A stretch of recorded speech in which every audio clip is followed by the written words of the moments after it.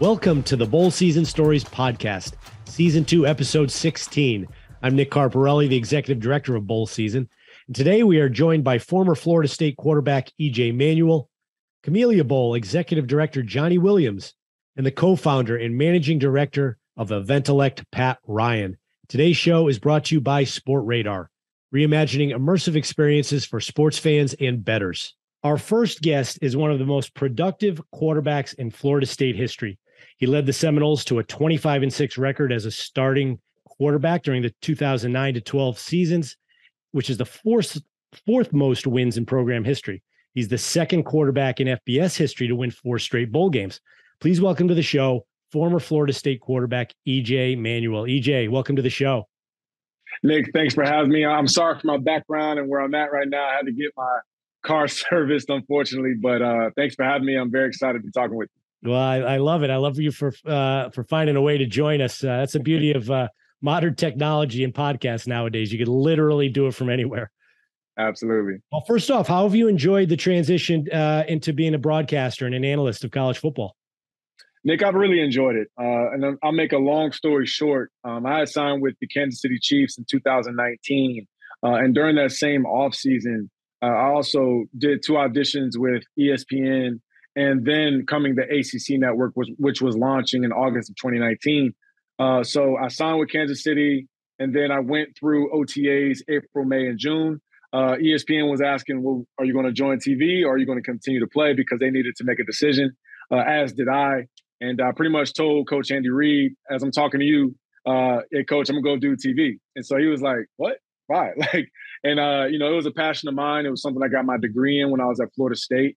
And I'd already played 6 years, so I felt like it was time for me to transition and move on. And it was really one of those decisions that I felt like it was time was of the essence. And I didn't want, ACC Network to launch, and then 3 or 4 years down the road, I try to get in at that point, and then that spot's already taken. So I've been very happy and been very, very pleased with my growth in it, and I'm really enjoying it. So at Florida State, you won an ACC championship and the Orange Bowl your senior year. It was your last collegiate football game.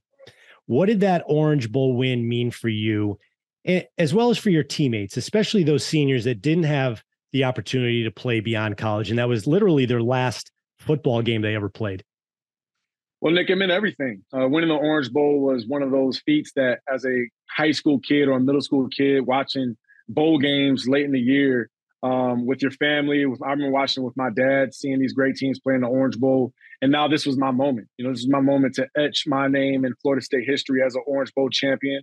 We had already won an ACC championship. And I think the big key was this was the new trajectory for Florida State. When I became quarterback there, I wanted to leave FSU in a better spot than it was once I became the starter. And so that was huge for me to just help our team get to that point nationally, get that respect. And obviously the next year they went on to win a national championship. And along with myself, I think I got drafted and maybe 12 other guys got drafted my year.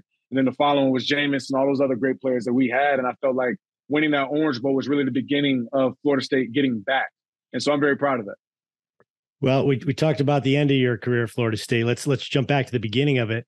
I think one of the more underrated moments in your career came in your freshman season in 2009, when you replaced an injured Christian Ponder, led the team to a couple wins down the stretch of the season that made the Seminoles bowl eligible during Coach Bowden's final season, which was a big deal to get him to one more bowl game. You guys played the Gator Bowl. In the Gator Bowl, you led the Seminoles to a 33-21 win over West Virginia. You were the game MVP. Great way to send Coach Bowden out. What do you remember about that year in general and that bowl game? Well, what I remember the most about that year is the conversation I had with Coach Bowden once I knew I would be the starter. And like you mentioned, Nick, the situation was we had to win 2 of the last 3 regular season games in order to be bowl eligible. You got to win 6 or more games. And at the time, it was Coach Bowden's last season. It came out that Coach Fisher was going to become the new head coach.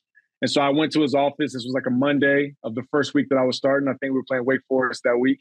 And Coach Bowden, sits across in another chair and he says to me, hey, look, don't try to be anybody beside EJ. You're more than good enough. You're more than prepared for this moment. I've been doing scout team my freshman year and now my redshirt freshman year to this point. And he was like, don't worry about me as the coach in my last year. You go out there and play football and have fun. And what that did, Nick, it helped me really relax. And my shoulders instantly dropped because then I was like, okay, Coach Bowden believes in me. Coach Fisher believes in me. My team now believes in me. And though there was a lot ahead of us as far as winning those games to be bowl eligible, as a freshman, I was very proud to be the leader of that. And, one of those moments that I'll always cherish, because Coach Bowden's not with us anymore. You definitely miss him. But I'll never forget that conversation because of all coaches, one of the best of all time to do it, Bobby B sitting across the table telling me, hey, man, you can do it. And it really meant a lot to me. So let's talk a little bit more about Coach Bowden. Clearly a legend. You played for him when you first got to Florida State. You mentioned Coach Fisher. You got to play for him, towards your, your later years in your career at Florida State. And he has obviously had great success in his own right. I'm sure you learned a lot from both of them. How fortunate do you feel to have played for two great coaches like that? And tell me a little bit about each. How are they different and what did you learn from each of them?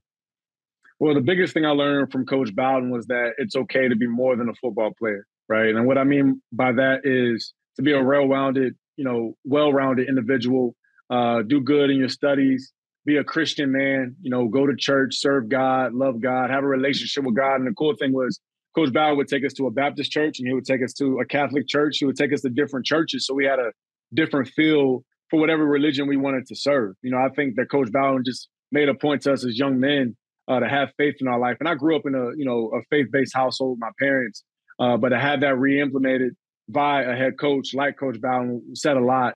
And another thing he always taught me, when you throw a go ball, just give it some air and let the receiver come back to the ball. He used to always say that you don't want to overthrow a go route. Just give your receiver an opportunity because he either gets a pass interference or he comes up with the catch.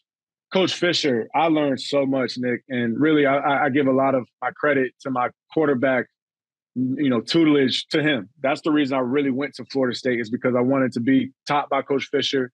When I was getting recruited, he was a quarterback coach and an offensive coordinator.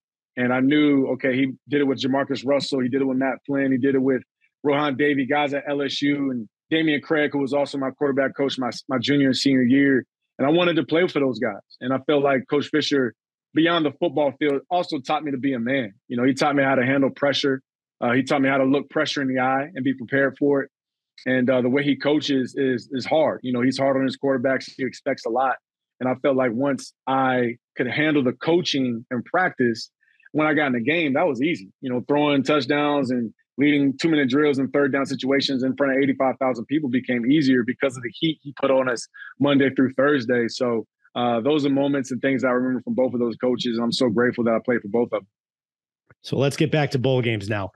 4-0 in bowl games. That's pretty impressive. So we talked about the Gator Bowl victory over West Virginia, Coach Bowden's last game. You then defeated South Carolina the following year in the Chick-fil-A Peach Bowl. You beat Notre Dame in the Champs Sports Bowl the year after that. And then, of course, your final game, the victory in the Orange Bowl. What do you remember about those 4 games? And tell our listeners a little bit about the bowl week. Fans turn the TV on for 3 hours in December, watch a bowl game. But bowl games are so much more than that. These games, as you know, roll out the red carpet. They're so proud to host you in their community, and you get to experience so many unique things that maybe you've never experienced in your life to that point. For some guys, maybe they'll never experience again. You're certainly not going to do it with 100 of your closest friends. Right. Cool. Tell me what you remember about those bowl games. Well, the biggest thing I remember, Nick, is winning. No, I'm just kidding. I do remember winning, but in all seriousness, I think back to the Chick-fil-A Bowl against South Carolina. That was a big one for us because we wanted to go out and finish our season by beating an SEC team. They had Stephon Gilmore. They had Greg Melvin, or they had a DN. I think he's still playing in the NFL. They had a bunch of good players. DJ Schweringer on their defense. And Christian had gotten hurt, I think, in the first quarter of that game. So I had an opportunity to go out and finish it. I don't even think we were winning at the time, and was able to help us come back and win that game. The other one versus Notre Dame, that was really special. Again, a national brand in Notre Dame. I really feel like that was another pillar of us as a Florida State team getting back. And a lot of people don't even know in that game in the third quarter, I got hit on a scramble, hopped up, and I really couldn't walk on my left leg. And come to find out months later, I had actually fractured the weight bearing bone in my calf. So I guess that would be the fibula or the tibula. I'm not a science major, but one of those bones I had broken and finished that game. And again, Coach Fisher, I was on the sideline. I told him, Coach, I can't walk. And he's like, get your back in the game. And that's where those toughness, those mental things that I learned, because I'm glad he told me to get back in the game. I can still go. I mean, if you can still walk and make plays, go out there and be a legend. So the other part, as far as just the week of the bowl prep, I'll be honest, man, like the first 8 practices at campus are hard. They're like training camp. We're going against our defense. We're beating each other's heads in. And then we have to go home. There's nobody on campus because it's Christmas break. So once you actually get that bus or that flight to wherever the bowl game venue is, it's so much fun. And I don't know how it is now, but when I was in school, Nick, they would give us those Best Buy gift cards or, the Chick-fil-A bowl, they gave us as much Chick-fil-A as we wanted. And when you're an 18, 19-year-old, 20-year-old young man, that's a big deal. You know what I mean? So those parts were fun. And then as you mentioned, just that time with your teammates, getting off campus, going to Jacksonville, going to Orlando, going to Atlanta, going to Miami with your friends, your teammates, your brothers. There's nothing like that. Those bus rides, I cherish those jokes I made with teammates and just great memories. One of my best friends, Dustin Hopkins, we talk about the Orange Bowl and all the victories we had when we were in college all the time. So yeah, I'm glad that bowl games still matter because obviously with the way that the landscape that the CFP has given the narrative around college football, if you don't make the CFP, nobody cares. I think that's wrong. I feel like bowl games still matter to the community, they matter to the fan base, and they damn sure matter to the players. And I just feel like it's the last opportunity for some of these juniors and seniors that then want to go into the NFL or go into the business world. It's your last opportunity to put a stamp on your college career. So I'm very happy that we still have these bowl games. You're exactly right, EJ. We talk about that all the time. College football is such an uneven playing field, right? And if the only option to play in the postseason was to be in the CFP, even when it goes to 12 teams, what would the rest of college football be doing right now? Like your Florida State team, it seems like there's as much energy and excitement around that program as there's been in a while. They had a really good year, took a big step forward. Now they have a great opportunity to play Oklahoma in the Cheez-It Bowl, which is the same bowl that was the Champ Sports Bowl that you played in, new name. And if they can get a win there, that's going to launch them into next year and then use that as a stepping stone to get to the playoff again eventually. So tell me what you think about that, and also just kind of what your what you think about the state of the Florida State program today, and are you sharing in that excitement that a lot of other people are? Yeah, Nick, the excitement for a bowl game, specifically Florida State this year, is a potential 10th win. I mean, who doesn't want to go into the offseason and say, man, we won double-digit victories. So the next step is an ACC championship game. The next step is beating Wake Forest, NC State, Clemson, those old Atlantic. We don't have the Atlantic or Coastal anymore in the ACC, but those teams that if you don't beat them, you don't make it to the ACC championship game to have that chance to go to the CFP. So I think for not just Florida State, for all these teams, Nick, it's very important. That's something I might have cut out. I think it's very important that they finish strong. And the way I see for Florida State against Oklahoma, two national brands, right? I mean, you got Brent Venables as a new head coach at Oklahoma. Obviously, Coach Mike Norvell in his third season at Florida State, seemingly turning it around. QB1 Jordan Travis. I think Oklahoma is kind of where Florida State was, 2 years ago, in the sense of trying to really, okay, we're going to mesh with this coach and we're going to get this group of players because the transfer portal and guys left with Coach Riley. So I think you got two programs that are on the up and up. And then with Oklahoma joining the SEC here in a couple of years, I think this is a great potential victory for Florida State to stamp themselves and say, hey, look, like when I was in college, we beat South Carolina, we beat Notre Dame, we beat Northern Illinois. The following year, we beat Auburn for the national championship. I think this is the same way of going up and up for a Florida State team to say they beat Oklahoma. And you got to remember this too. And I'll add, they didn't play in a bowl game last year or the year before, right? So I think this is even more added reason to go out there and play well and finish your season strong. Yeah, I couldn't agree with you more there. Last question for you. College football has changed quite a bit in recent years. It's very different than when you were there, the transfer portal, kids seemingly being able to just switch schools every year if they want, the NIL opportunities. It seems like, you and I could sit back. I'm a lot older than you, but when we're both getting a little older, we, with age comes wisdom. We could look back and say, why is this kid doing this or that? Yeah. At this point in your life, what advice would you give a young college player if you had an opportunity to talk to him? The best advice I would give the young college player is to get your degree. I think with all the discussion of NIL and transfer portal, the actual education piece gets lost in translation. And look, I'm not by any means, I wasn't a 4.0 student. I had a good GPA. I think I was like a 3.3 or 3.4 when I graduated. But I just feel like as a player that did the NFL as a first round pick, so I was very fortunate to make a lot of my money up front, to be honest. And so when I had the opportunity to then transition into something else, I was comfortable enough because I knew I had the background education-wise and I was good financially. So I felt like, okay, I can go ahead and transition and do something else instead of trying to scratch and claw to make a roster and doing this and that and doing that. So I just feel like that part is really important for these players as they go through the transfer portal. I don't know how that works academically for these guys, but I think the biggest key is get your degree. And the other part, enjoy being in college. I think a lot of players are so caught up going to the CFP, going to the NFL draft, going 3 and out.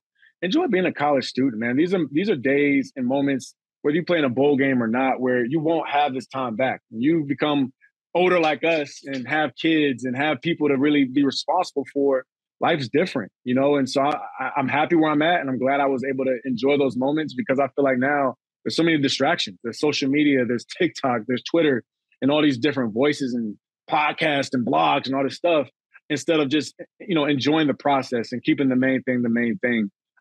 This is actually what I share with a lot of the young guys I do mentor, is just enjoy the moment because it's cliche and, you just get caught up and you look up 5 years down the road. You didn't even have fun when you were in college because you were so busy trying to go to the next place instead of enjoying where your feet were. That's great advice. Good stuff. Couldn't agree more, EJ. Yes, sir. Thanks so much for your time. I know you're busy. Really appreciate you joining us. You were a lot of fun to watch as a player. You're fun to talk to today. Best of luck to you in your broadcasting career, and hopefully we run into each other somewhere down the road. Sounds good, Nick. Appreciate you having me. Have a good day. We're going to take a short break and be back with our next guest. Stay tuned. The forecast for this tax season? It's going to rain refunds. Lots of refunds. File for less and get more with TaxAct, the official tax filing software of bowl season.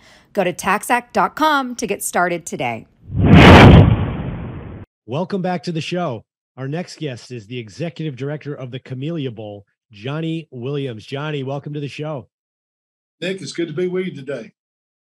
Well, bowl season is almost here. It's an exciting time for all of us. The Camellia Bowl is going to welcome Georgia Southern and Buffalo to Montgomery, Alabama on December 27th. How excited are you for this matchup and for bowl season? Hopefully a full normal bowl season for all of us to be just a couple weeks away. Oh yeah, it's great to have these two teams back. They've been in our game before. Georgia Southern actually was in our game about 4 years ago, and matter of fact, his name forgets me, but they won the game on the last kick of the game. He's the kicker at Buffalo now, the pro team. So and then Buffalo on their side, they came in 2 years ago during COVID. And the team came in the day before the game and just played the game. So they didn't get to experience all the great things in Montgomery and that Southern hospitality we're known for. So we've had site visits with both schools, and they're both anxious to get here. And I think it's going to be a great matchup. I mean, with the portal, let me throw this out. Buffalo's last year's quarterback transferred, and now he's the starting quarterback at Georgia Southern. So you can't make this stuff up. I mean, it's so anyway, that's going to be a compelling storyline right there for sure. Yeah. Well, let's talk about your background a little bit. You spent 3 years as the senior associate athletic director at Alabama back in the 2000s. You oversaw marketing promotions. Right. You were the athletic director at Troy for 10 years. Before that, you were a football coach, both at the high school level, also at your alma mater, the University of North Alabama. Tell me, what's the key to being successful when you work in college sports? And how did being a coach and an athletic director prepare you to run a bowl game? Well, first thing, I was thrown into the athletic director's role in a way. I've been ready, but it all worked out. I was defensive coordinator at Troy at that time, and they had a couple of ADs in 3 years, and then went from defensive coordinator to athletic director. And the thing I think it prepared me for, and looking back on it, the communication factor. I brought my whole staff together every day or every few days. We had meetings. We tried to keep everybody on the same page. Everybody had input. Everybody knew their role. We all tried to work together. And I know it's the nostalgia saving to the team approach, but that's basically what I brought from football coaching to the administrative side. Because as I interviewed and met and worked with these people, whether it was at Troy's athletic director or at University of Alabama, which is at the highest level, you start realizing these people are off in a vacuum on their own a lot of times, and they have tremendous input they can add to the organizational structure. Especially when I was at Troy, we went from Division II to FBS and joining the Sun Belt in a matter of a 10-year span. I was the athletic director. Tremendous amount of change. And when I became the athletic director at Troy, I budgeted, $2.5–3 million. That's close to $30 million. I'm very proud of that. The growth that program's had. They just had a 10-win season. They're going to a tremendous bowl. I mean, they've had a lot of success there. And then the University of Alabama speaks for itself. I've had opportunity to help guide the mission of a large aircraft carrier. I guess you could word it that way. That program with their success and history. And so, and I tell people quite often, I say, well, you know what? You can have as much fun with $2 million as you can $122 million. But the coaching factor, though, really played a lot, I think, in my success, being able to communicate with people and keep them on task and keep the whole organization moving forward for successful, into great season if that's the case. Now, the Camellia Bowl is coming up on being 10 years old very soon. What have you learned over the last decade of doing this job, and what are some of your goals for the game as it continues to grow? Well, that's a good question, because what I've learned about it, these kids are just excited about coming to Montgomery, Alabama, as I'm sure the kids are going to be excited to go to Pasadena and play in the Rose Bowl. What we try to do, we may not play in front of 100,000 people on game day. It may be 15 or 20, 25,000, but the experience we try to provide for them here at Montgomery, the hospitality, the great friendship, and just connecting with our guests, and we try to feed them as good as anybody can feed them. As you can tell, I love that part of the job. But it's all about being communicating with them, make them feel comfortable, have access to us. And this is our 9th year. Next year will be our 10th year. It's hard to fathom. It has some great games. I think the first 6 games were determined by a total of 17 points. The first 6 ball games. And this bowl actually fit a niche that was much needed for the group of 5, especially the smaller conferences in the group of 5. Because several years they had teams win 8, 9, 10 teams and didn't even get a chance to go to a bowl. So when the bowl regulations changed, it turned it over in the hands of the conferences to decide on if they want to participate. It opened up opportunities for a bowl like the Camellia Bowl, and there's several like this around, whether it's Myrtle Beach Bowl, whether it's Potato Bowl. They feel a need. There's tremendous quality football played at this level. And it's a good chance for like I said, the group of 5 to pair these people up, these teams. And, just like Troy, we played in the Cure Bowl here. They've got 11 wins, playing against Texas San Antonio with 10. Great competition. Could be a great game for TV. But hey, it means as much to those kids as it does to guys that are going to wind up out in LA playing for the national championship. I can assure you that. There's no doubt about that, Johnny. And you mentioned the hospitality. Every bowl game is unique, but one thing they have in common is they're all so proud to be hosting the teams that they do every year. They're so proud of their community, and they all do an unbelievable job of showcasing the best that their community has to offer to all those visitors that come to town. What do you have planned for the teams during their time in Montgomery? Well, our tagline is "History happens here." Montgomery, Alabama was in the forefront of a lot of history in our country. Whether it's the beginning of the Civil War, whether this was the capital of the Confederacy, to the birthplace of the Civil Rights Movement, Miss Rosa Parks, who became the rest of 54 years ago this past December the 1st. We take the players, both teams go to the Rosa Parks Museum. We have one of the local barbecue establishments close the restaurant and feed the team. We call it Alabama Alabama Barbecue Experience, called Dreamland. But a lot of people have heard of the Dreamland. And it's all the ribs and foods that you can eat. You know what I'm saying? And let me share what we do at that event. We pass out our souvenir football that's got the date of the game, the logos, the date and place, and we give each player a Sharpie pen. And we tell them, when you go and you have your meal to this football, you go around and get your friends and your buddies to sign their, kind of like the old days back getting your annual sign, because a lot of them, this is the last time they'll ever be together and play the game. So we try to make it about the team. Then we have what we call the Alabama Football Legends Award. We started this award the year we started the bowl game. Football is so important to our state. I felt like personally there was a need for this, that we need to honor annually someone who's from, played, or coached in the state of Alabama. And over the last 9 years, we've honored some legacy people. Bobby Bowden, who's from Alabama, Pat Dye, Gene Stallings. This year, our recipient is Chan Gailey, former head coach of the Buffalo Bills, Dallas Cowboys. Well, believe it or not, he was the head coach at Troy State University in 1984 and won the national championship, which launched him to go to the Denver Broncos the next year, which gave me an opportunity to go to Troy. I got my job because Chan left. So the players would get a chance to meet a legend of the game. And we, in our community, has bought into that. Like that luncheon that day, Nick, we'll have over 700 people at that luncheon. And it means a lot. These players see these local people get excited about it at a game, coming to their game and glad they're in town. And our city and our chamber and our county commissioner are all involved. Montgomery had a legacy of football here that dates way back, over 63 years. They hosted the Blue-Gray game for all those years. But at the very beginning of football bowls, there was 3 bowl games, and if you didn't go to one of those 3, you went to the Blue-Gray game. It was nationally televised, usually on Christmas Day. So that we had about a 10-year span. We didn't have a bowl, but the community understands what that can mean to your community and the notoriety you can gain around the country. Because I'm just the last 2 mayors, I've all told me, anytime I travel around the country, when I tell people I'm from Montgomery, Alabama, they say, hey, I remember watching the old Blue-Gray game from Montgomery.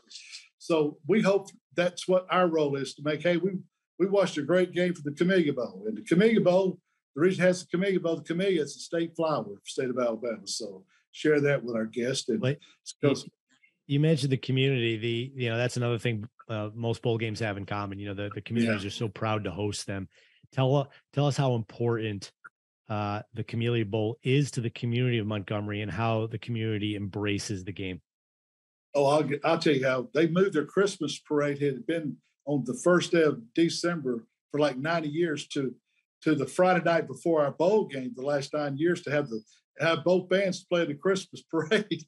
No, we have all the schools involved. Football is really big in the state of Alabama. If you don't look at the data, I mean, we've had some great numbers as far as in our state, as far as ratings on the game, but people, they talk football here every day of the year. I mean, that's hard to some people believe on sports radio.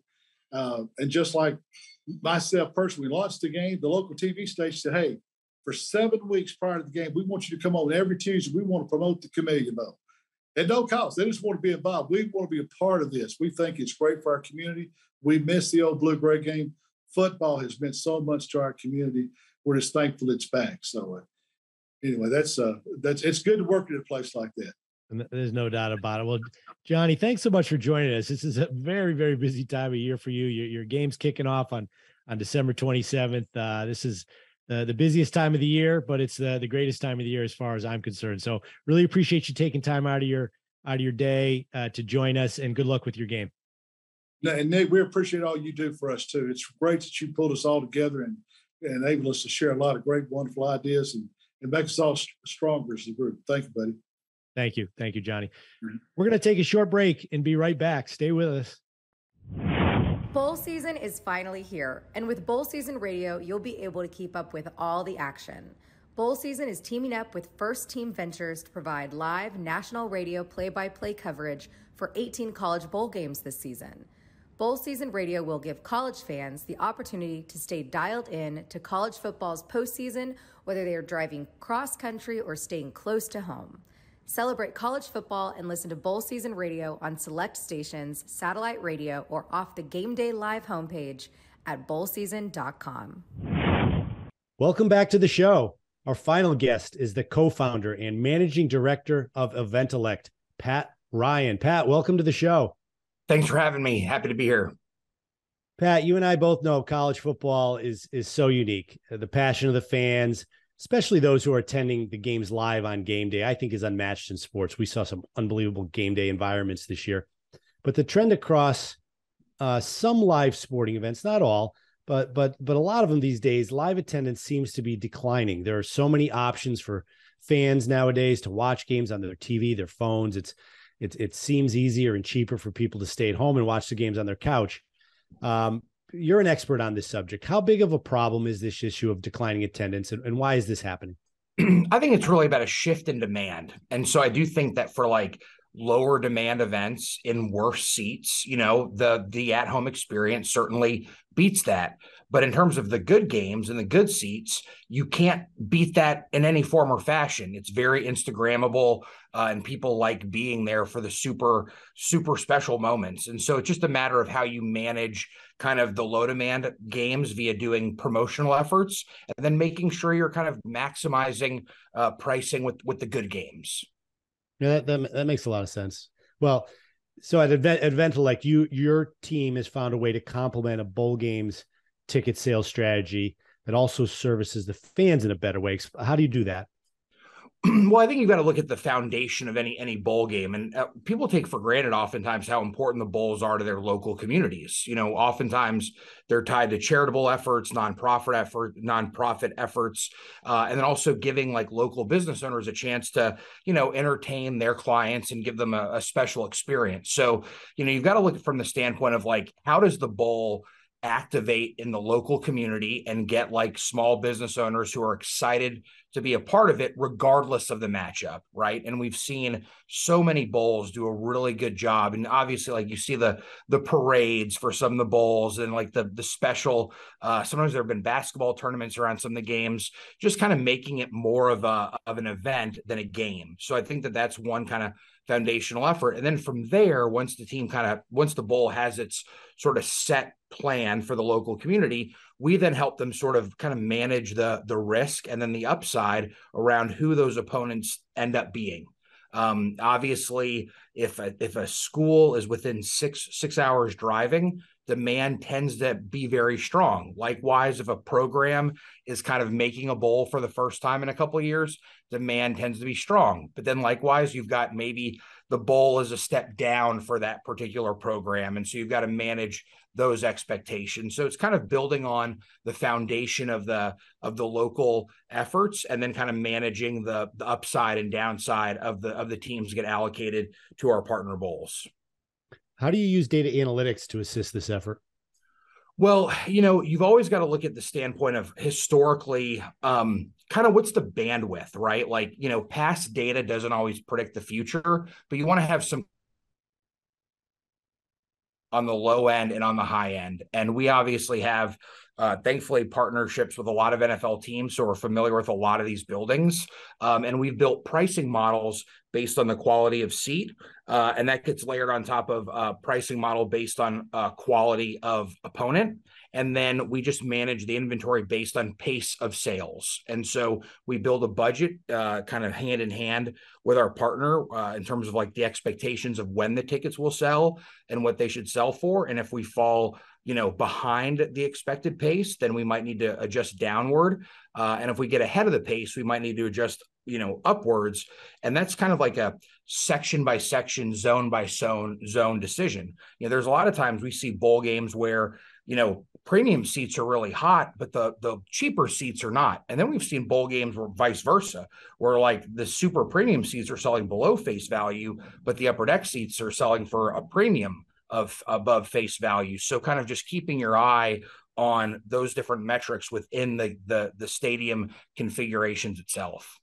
That's fascinating. I can actually picture, I don't even know if I can remember which event it was, but being at games where you see these odd patterns of fans in the stands, and you see certain sections inexplicably empty while a seemingly lesser section is full, and it really makes no sense. I'm sure you have solutions for that. So let me ask you, who are some of the teams or bowls you have worked with in the past, and do you have any specific success stories you'd like to share? Well, I think working with Florida Citrus Sports and their properties, and understanding that they generally have a good base from being in Orlando and having done a good job of being a good steward to the community. So they've got kind of a built-in base of people who always want to be a part of their events. And then on top of it, Orlando tends to be a desirable travel location this time of year. And so kind of factoring in that like if a team ends up in an Orlando-based bowl, that, the demand really could be there. But then you've got to look at things like, well, what are the hotels doing, and what are the airlines doing, and making sure that it's like, well, if the pricing's out of whack there, we could see some demand drop off.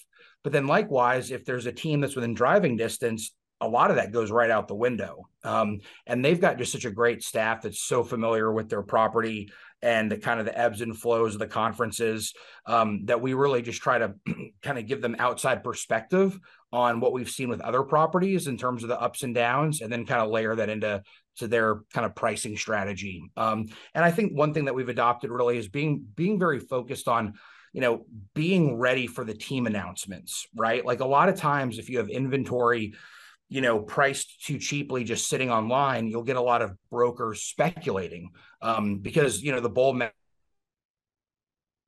there's a week where it's like, oh, Notre Dame's slated for this bowl. You're going to see a lot of, arbitrage from brokers. And then all of a sudden, well, it ends up not being Notre Dame, but then the brokers bought a bunch of inventory and so then they start liquidating it. So in terms of when you go on sale with what sections is really important to making sure that you kind of control the expectations and sort of pricing elements. Well, this is certainly an exciting time of year, Pat. It's exciting for the fans to watch the games. I can imagine it's going to be exciting for you to see the fruits of your labor and the bowls that you work with, and see how the attendance pans out for those games. Really appreciate your time, Pat. Thanks so much for joining us on the show. Really hope we get to see each other on the road during bowl season this year. Absolutely. Thanks for having me. And thanks to all of you for listening to this week's Bowl Season Stories podcast. Please join us next week when we will welcome another lineup of great guests. If you like the show, we'd appreciate you dropping a 5-star rating for the podcast.